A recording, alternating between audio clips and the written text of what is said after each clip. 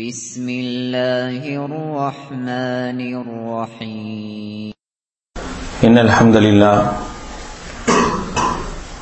نحمده ونستعينه ونستغفره ونعوذ بالله من شرور أنفسنا وسيئات أعمالنا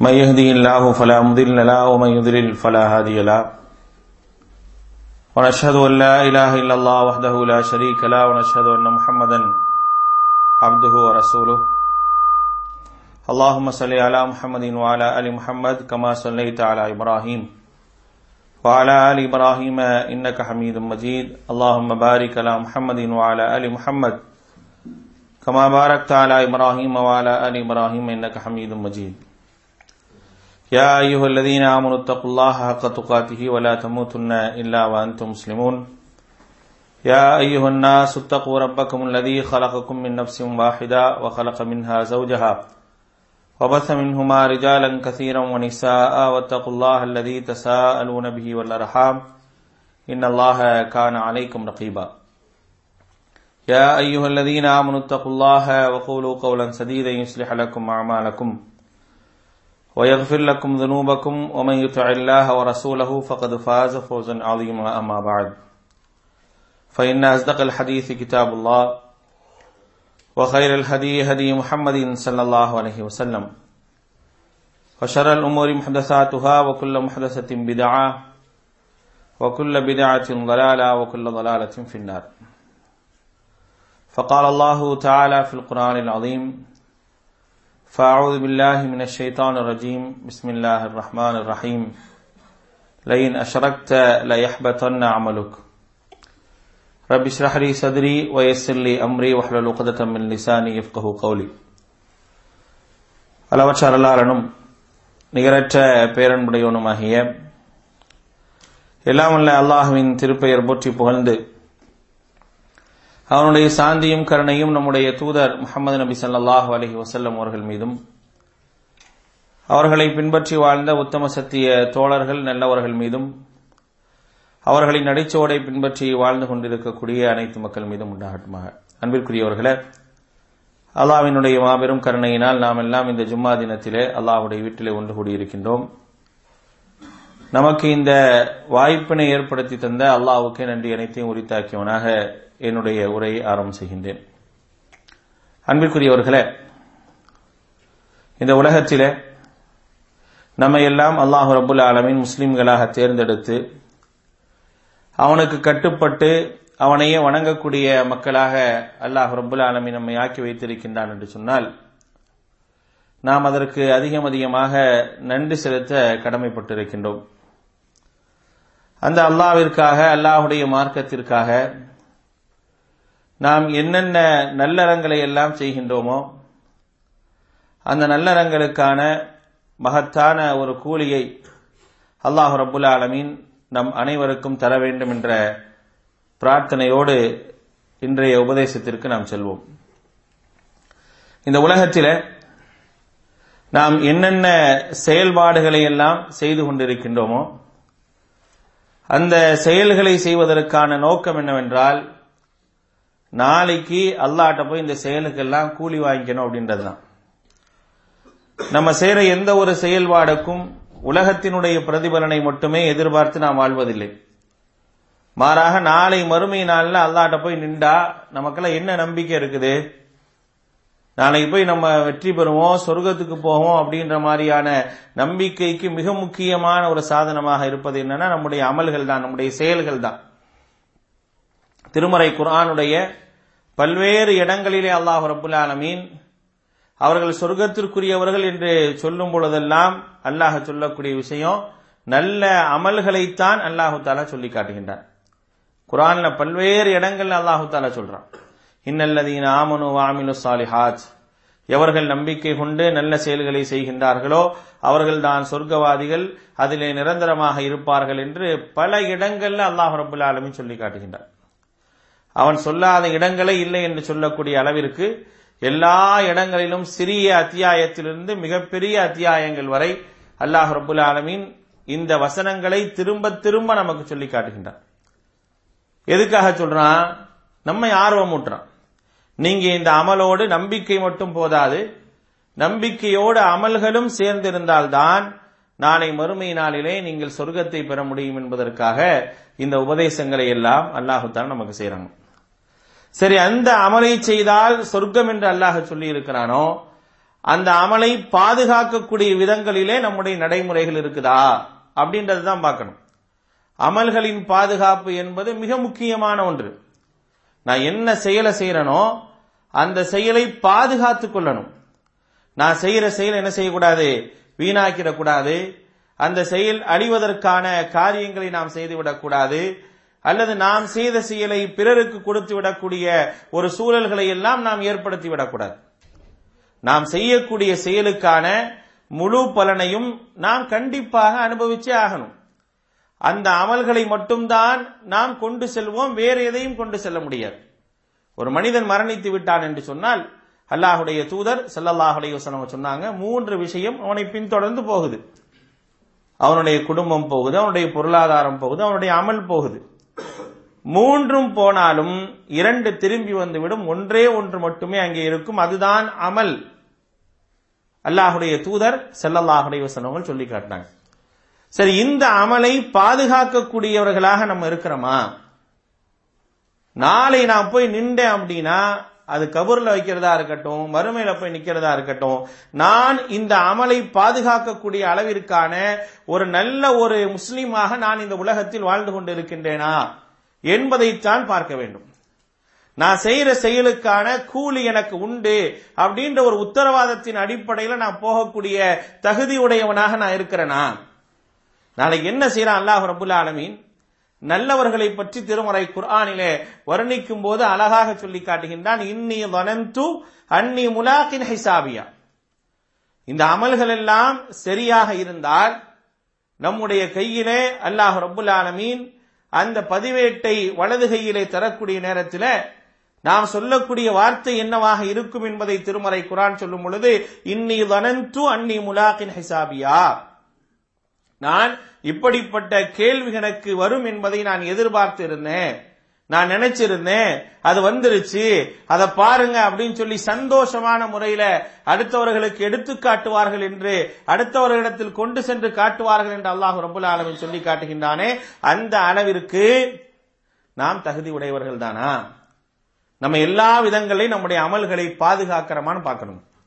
ஏன்னா இதை தவிர வேற ஒன்றையும் பிரதானமாக நம்ம வச்சிருக்கல. நாம் வைத்திருக்கக்கூடிய இந்த செயல்களை கொண்டுதான் நாளை நாம் ஈடேற்றம் அடைய முடியும். சரி, அந்த செயலை பாதுகாப்பதற்கு என்னவெல்லாம் செய்யணும் இந்த உலகத்தில்? செயல்களை செய்வதோடு அமல்களை செய்வதோடு அமல்களை பாதுகாப்பதற்கான வழியையும் நாம் தேடிக்கொள்ளணும்.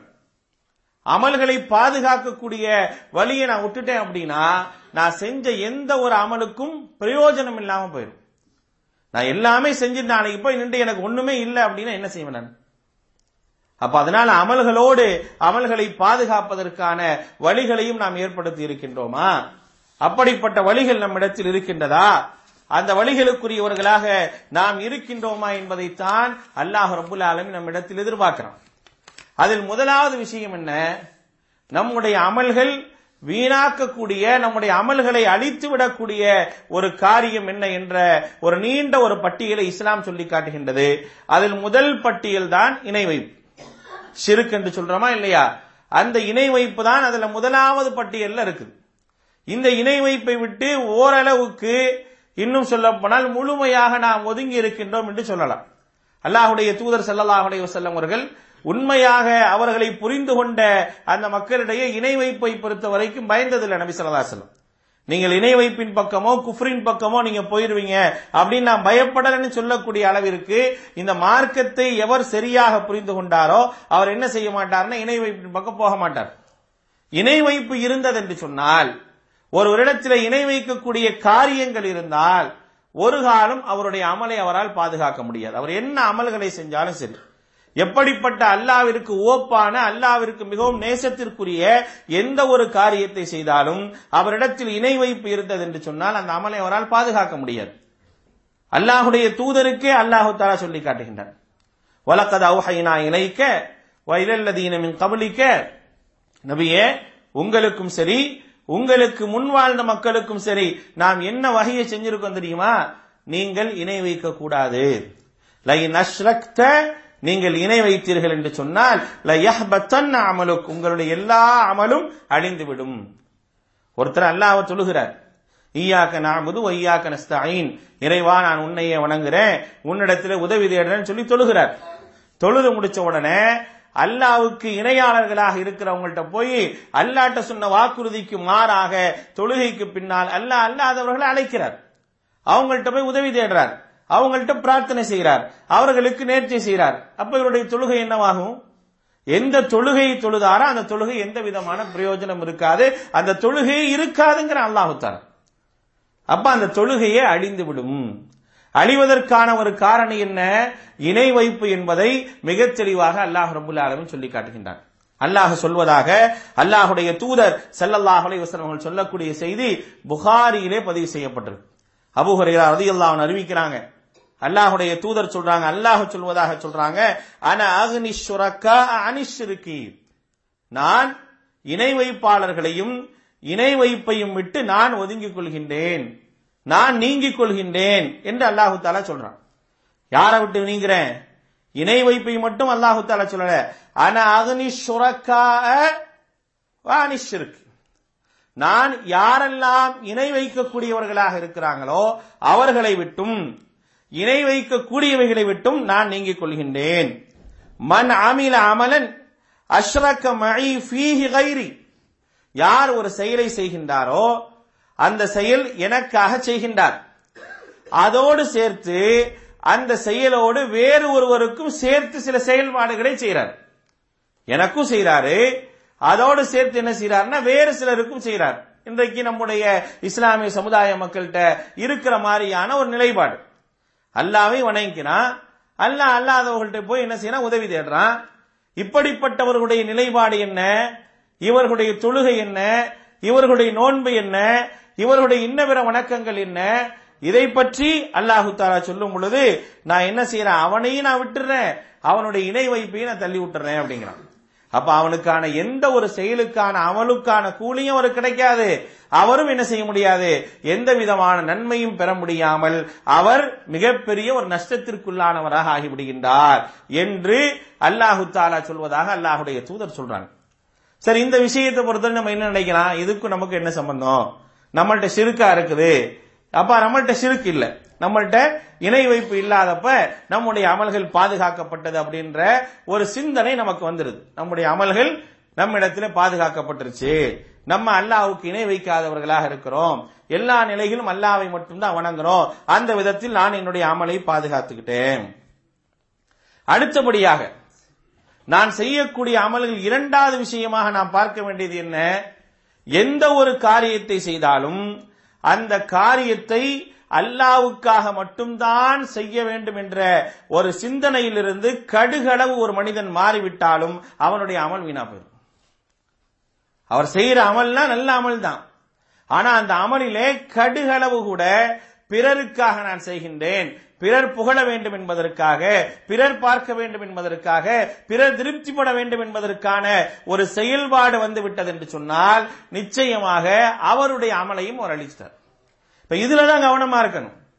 இந்த ஒரு விஷயத்துல நாம் மிக கவனமாக இருக்க வேண்டும். அதனால தான் அல்லாஹ்வுடைய தூதர் ஸல்லல்லாஹு அலைஹி வஸல்லம் அவர்கள் இணை வைப்பை விட முகஸ்துதியை மிக அதிகமாக கண்டிச்சிருக்கிறாங்க.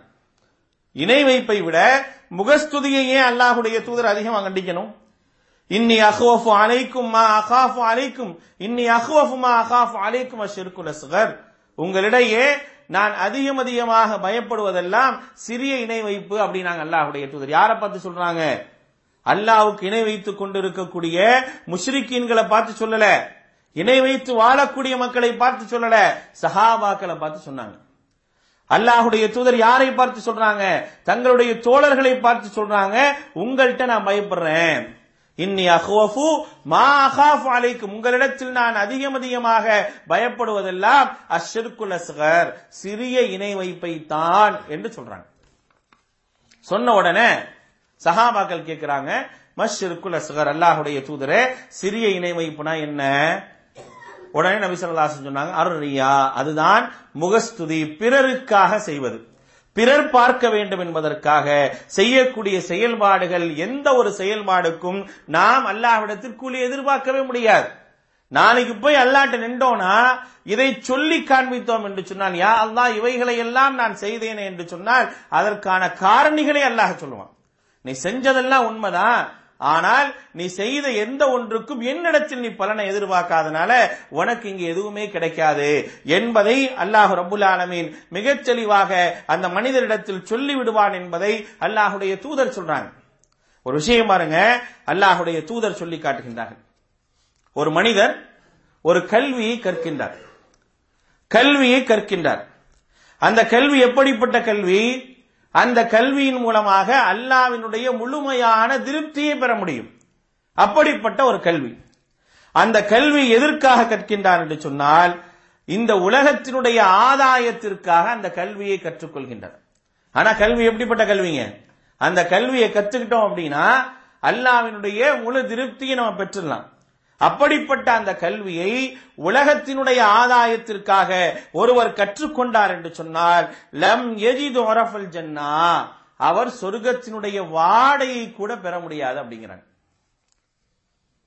கற்கக்கூடிய கல்வி சிறந்ததாக இருக்கலாம். எந்த நோக்கத்திற்காக கற்கப்படுது? எதற்காக நான் அதை கற்றுக்கொள்கின்றேன்? எதற்காக நான் அதை தெரிந்து கொள்கின்றேன்? அந்த தெரிவதிலே என்னுடைய எண்ணங்கள் எப்படி இருக்குது?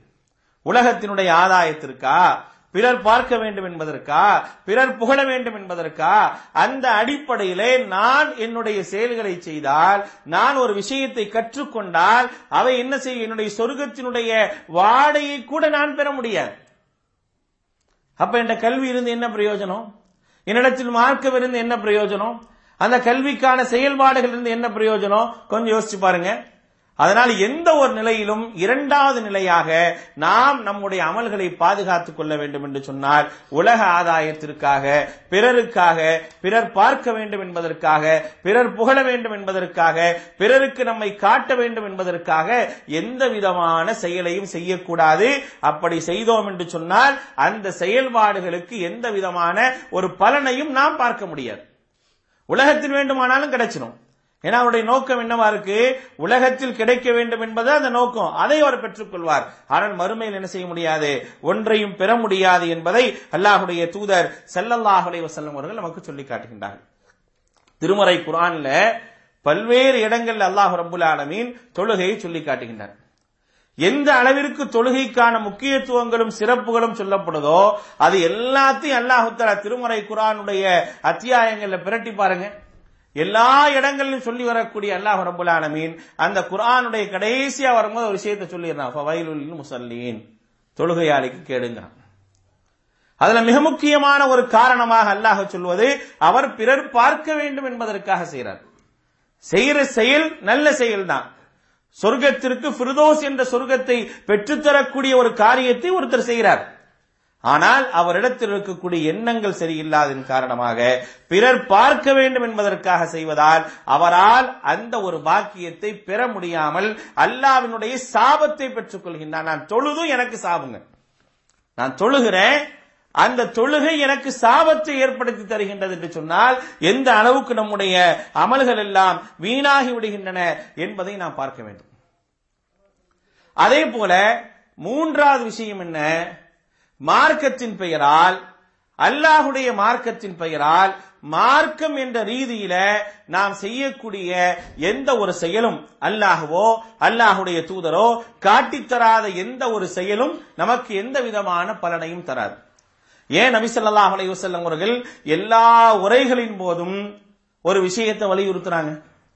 எப்பெல்லாம் அல்லாஹுடைய தூதர் உரை நிகழ்த்துறாங்களோ அப்பெல்லாம் ஒரு விஷயத்தை வலியுறுத்துவாங்க.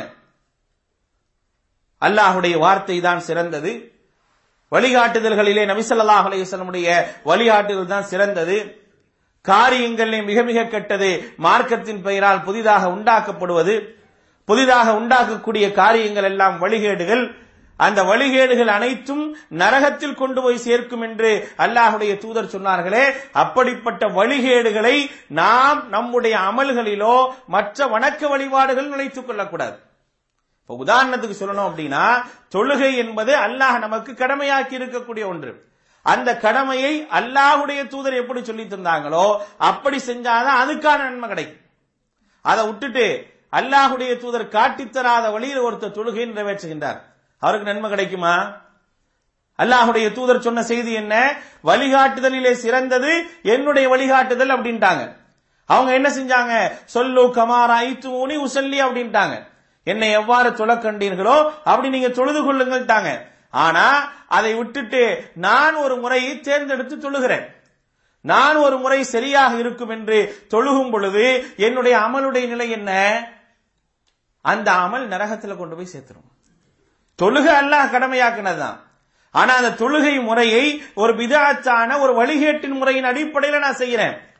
அல்லாஹ்வுடைய தூதர் காட்டித்தந்த அடிப்படையில் செய்யாததன் காரணமாக என்னுடைய அமலுக்கான எந்த ஒரு பலனையும் அங்கே பெற்றுக்கொள்ள முடியாது என்பதை அல்லாஹ்வுடைய தூதர் ஸல்லல்லாஹு அலைஹி வஸல்லம் அவர்கள் தங்களுடைய ஒவ்வொரு உரையின் போதும் சொல்லி காட்டுகின்றார்கள். இது மூன்றாவதாக நாம் கவனிக்க வேண்டிய விஷயம்.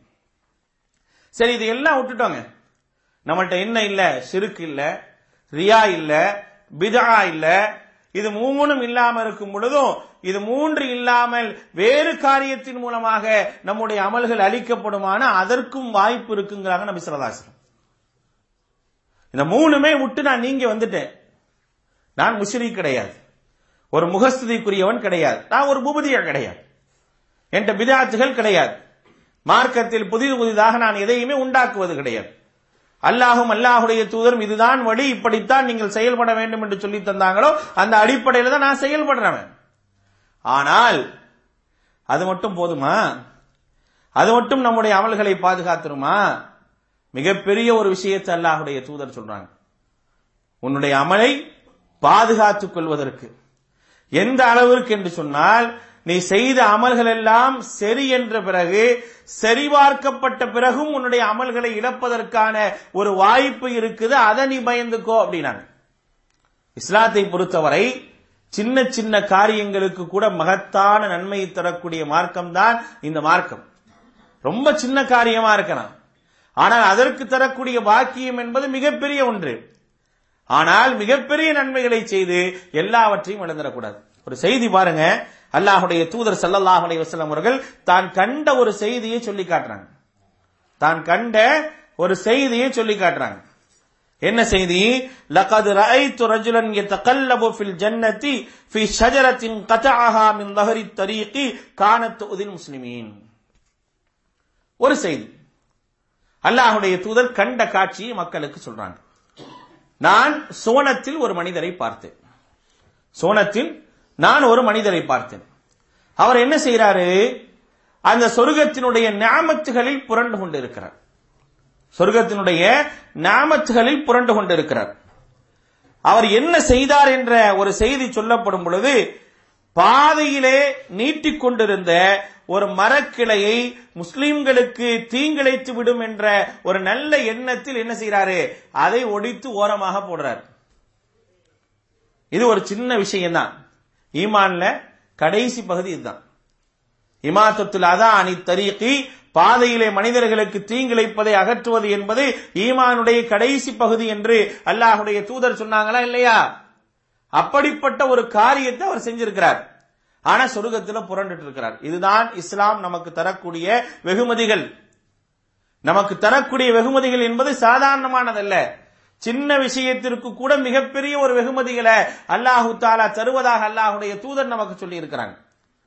நீங்கள் வீணுக்காக படைக்கவில்லை, உயர்ந்த ஒரு சொர்க்கத்திற்காகவே நீங்கள் படைக்கப்பட்டிருக்கின்றீர்கள் என்று உபதேசிக்கப்பட்ட சமூகம் நாம். அந்த சொர்க்கத்தை பெறுவதற்கு அமல்கள் முக்கியம். அந்த அமல்கள் சிறியதோ பெரியதோ அதை பாதுகாப்பது என்பது மிக முக்கியமான ஒன்று.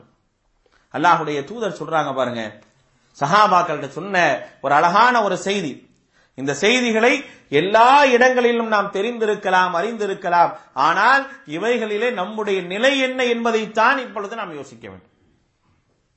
நபி ஸல்லல்லாஹு அலைஹி வஸல்லம் அவர்கள் சஹாபாக்களை பார்த்து ஒரு தடவை கேட்கிறாங்க. நிறைய விஷயங்களை கேள்விகளின் மூலமாக தன்னுடைய மக்களுக்கு விளக்குவது என்பது நபி ஸல்லல்லாஹு அலைஹி வஸல்லம் உடைய ஒரு அழகிய பண்பு. அப்போ ஒரு தடவை அல்லாஹ்வுடைய தூதர் கேட்கிறாங்க, அத்ததுரூன மல் முஃப்லிஸ், முஃப்லிஸ் என்றால் யார் தெரியுமா என்ற ஒரு கேள்வியை சஹாபாக்கள்கிட்ட கேட்கிறாங்க. முஃப்லிஸ் என்பதற்கான அர்த்தம் திவாலானவன் அர்த்தம். காலு சஹாபாக்கள் சொன்னாங்க, அல் முஃப்லிசு ஃபீனா மல்லா திர்ஹம் வலா மத்தா, எந்த ஒரு திரகமும் இல்லாமல் எந்த விதமான பொருளாதாரம் இல்லாமல் நஷ்டமடைந்திருக்கின்றானே அவன்தான் திவாலானவன் என்று சொன்ன உடனே அல்லாஹுடைய தூதர் ஸல்லல்லாஹு அலைஹி வஸல்லம் சொன்னாங்க, இன்னல் முஃப்லிஸ மின் உம்மதி, என்னுடைய உம்மத்தில முஃப்லிஸ் யார் தெரியுமா? மன் ஒருத்தர், யஅதி யௌமல் கியாமா, மறுமை நாள்ல வருவார். எப்படி வருவார் தெரியுமா? பி ஸலாத்தின் வ ஸியாமின் வ ஸகாத்தின், தொழுகையோடு வருவார், நோன்போடு வருவார், ஜக்காத்தோடு வருவார். எப்படி வராரு? எதெல்லாம் நம்மளை கொண்டு போய் சொர்க்கத்தில் சேர்க்குமோ அப்படிப்பட்ட விஷயங்களோடு அவர் வரார். வந்தா அங்கே நின்ற அவருடைய பிரச்சனை என்ன தெரியுமா? அவர் வரும் பொழுது அவரோடு இன்னும் சிலர் வராங்க. வந்து என்ன செய்யறாங்க? ஒருவர் வந்து சொல்றாரு, வகத ஷத்தமஹாதா வகதஃபஹாதா வஅகல மாலஹாதா வஸஃபக தமஹாதா வலரபஹாதா, இப்படியாக என்ன செய்யறாங்க? ஒவ்வொருவராக அவரை பத்தி சொல்றாங்க. வந்து நிக்கிறார், அமலோட வந்து நிக்கிறாரு. அந்த அமல்களை எல்லாம் கணக்கிட்டா அவர் என்ன பண்ணணும்? சொர்க்கத்துக்கு போன அனுப்பிவிடணும்.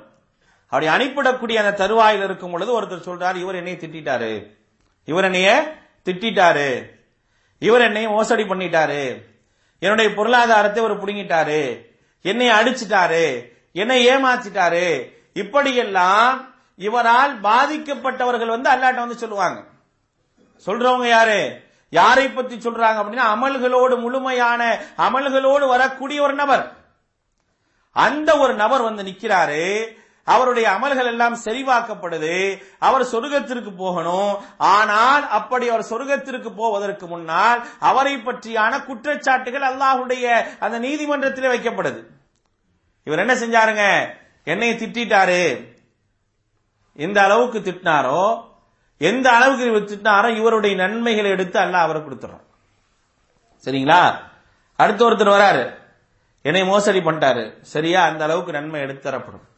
இப்படியாக இவர் செய்த எல்லா நன்மைகளையும் எடுத்து எடுத்து எடுத்து ஃபயுத்தா ஹாதா மின் ஹஸனாத்திஹி வ ஹாதா மின் ஹஸனாத்திஹி, இப்படியாக அப்படி வர்றவங்கட்டலாம் யாரெல்லாம் கம்ப்ளைண்ட் பண்றாங்களோ, அப்படியா இந்தாப்பா அவருடைய நல்ல அமல் இதா வச்சுக்கோ, அவருடைய நல்ல அமல் இந்தா வச்சுக்கோ, அவருடைய நல்ல அமல் இந்தா வச்சுக்கோ அப்படின்னு சொல்லி எடுத்து கொடுத்துக்கிட்டே இருக்கான்ல.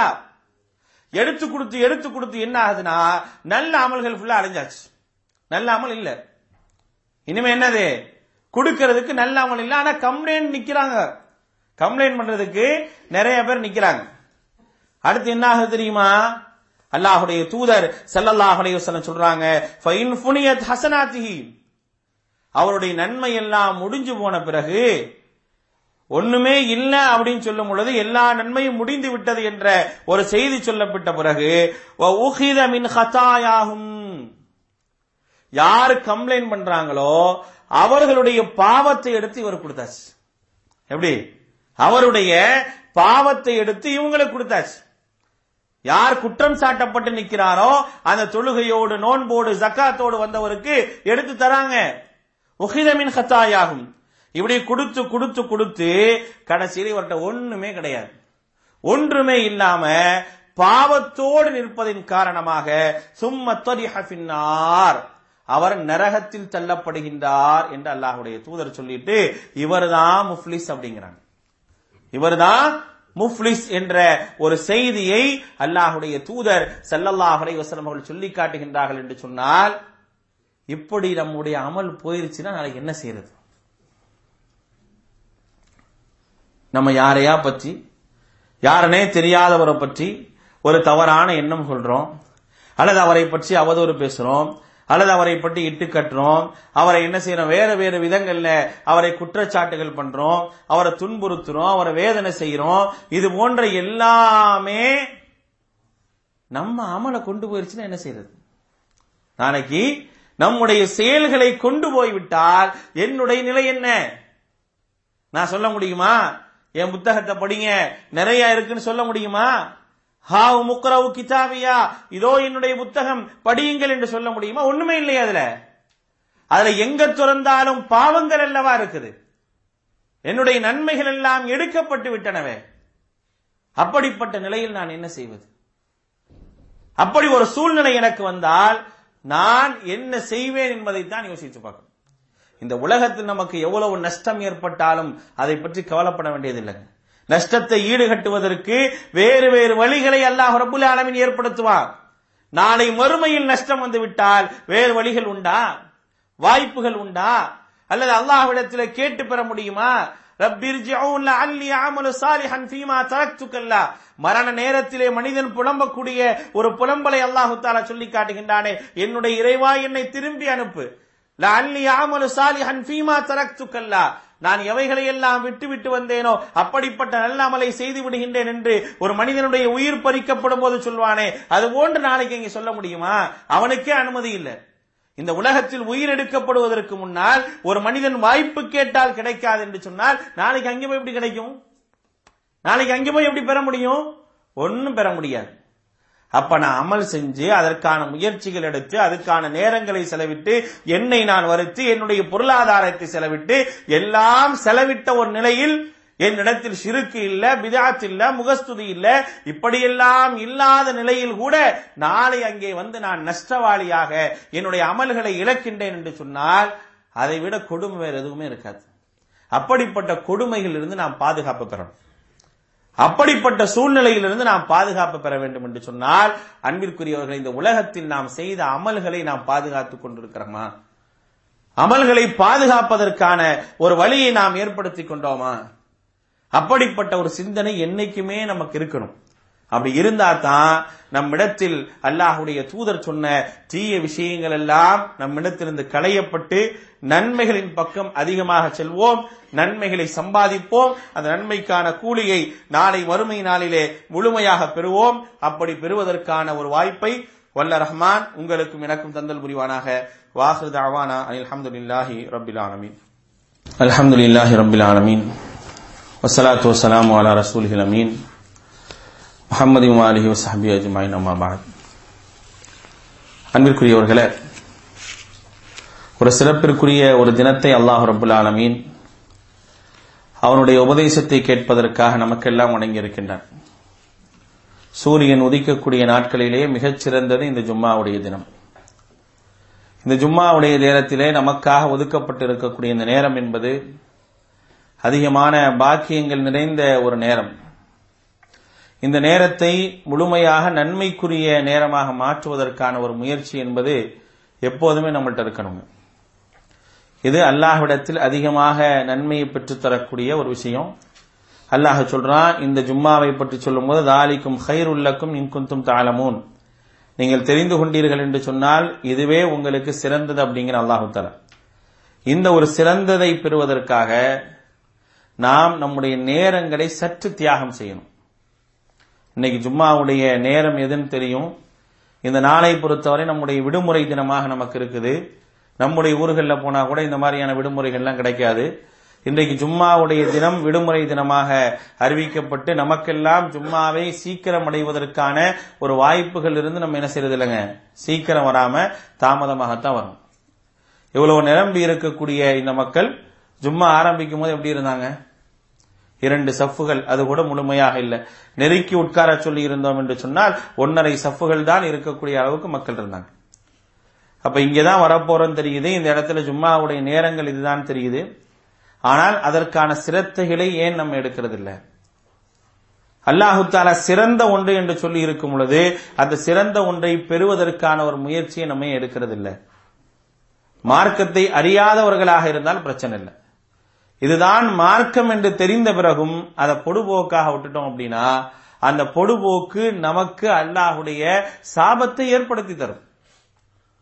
நான் ஏற்கனவே முதல் உரையில குறிப்பிட்ட மாதிரி தொழுகையாளிகளுக்கு கேடுதான் என்று சொல்லும் பொழுது அல்லாஹ் சொல்லக்கூடிய ஒரு விஷயம் என்ன? 2 காரணங்களே அங்கே சொல்றான். அல்லதீனஹும் அன் ஸலாத்திஹிம் சாஹூன், அவர்கள் தொழுகையில் எப்படி இருப்பாங்க? பொடுபோக்காக இருப்பாங்க, பாராமுகமாக இருப்பாங்க. ஜும்மா தானே, போய்க்கலாம், இங்கதானே உட்கார்ந்து இருக்கிறோம், சத்தம் கேட்டா வந்துக்கலாம், இங்கதானே இருக்கோம், பக்கத்துல தான் இருக்கிறோம், போறதுக்கு டைம் இருக்குல்ல, எப்படி 12:30 ஆகும்ல முடியறதுக்கு, ஒரு 12 மணிக்கு கிளம்புனா பத்தாதா, 12:15 கிளம்புனா பத்தாதா அப்படின்னு சொல்லி ஒரு பாராமுகமாக ஒரு பொடுபோக்காக இருப்பது என்பது அல்லாஹ்வினுடைய சாபத்தை பெற்று தரக்கூடிய காரியம். நான் என்ன கேட்கிறேன், ஜும்மாவுக்கு வந்து நான் சாபத்தை வாங்கிட்டு போகணுமா? வந்துட்டேன் ஜும்மாவுக்கு, வந்த பிறகு நான் சாபத்தை வாங்கிட்டு போனா என்னங்க செய்ய முடியும்? அல்லாஹ்வுடைய சாபம் வேணுமா, அல்லாஹ்வுடைய அருள் வேண்டுமா? அப்ப இந்த நிலையில நம்ம யோசிச்சோம் அப்படின்னா, நாம் அல்லாஹ்வுடைய அருளை பெறுவதற்கு நாம் இதற்கான முயற்சிகளை எடுத்தோம் என்று சொன்னால் நிச்சயமாக நிறைய நன்மைகளை இந்த ஜும்மாவிலே பெற்றுக்கொள்ளலாம். அப்படி நன்மைகளை எதிர்பார்த்து நன்மைகளையே பிரதானமான நோக்கமாக கொண்டு நன்மைகளோடு நாளை அல்லாஹ்வை சந்திக்க வேண்டும் என்ற ஒரு சிந்தனையோடு நாம் நம்முடைய வாழ்க்கையை அமைத்துக் கொள்ள வேண்டும். அப்படிப்பட்ட ஒரு வாழ்வியல் முறையைத்தான் அல்லாஹ் நம்மிடத்திலிருந்து எதிர்பார்க்கிறான். அவன் எதிர்பார்ப்பை பூர்த்தி செய்யக்கூடிய உண்மையான முஸ்லீமாக வாழ்வதற்கான ஒரு பாக்கியத்தை வல்ல ரஹ்மான் உங்களுக்கும் எனக்கு தந்தல் புரிவானாக. அல்லாஹும்ம அஇஸ்ஸல் இஸ்லாம் வல் முஸ்லிமீன் வ அதில் ஷிர்க வல் முஷ்ரிகீன் ஃபன்சுர்னா அலல் கௌமில் காஃபிரீன் வ ஆখির தஅவானா அல்ஹம்துலில்லாஹி ரப்பில் ஆலமீன்.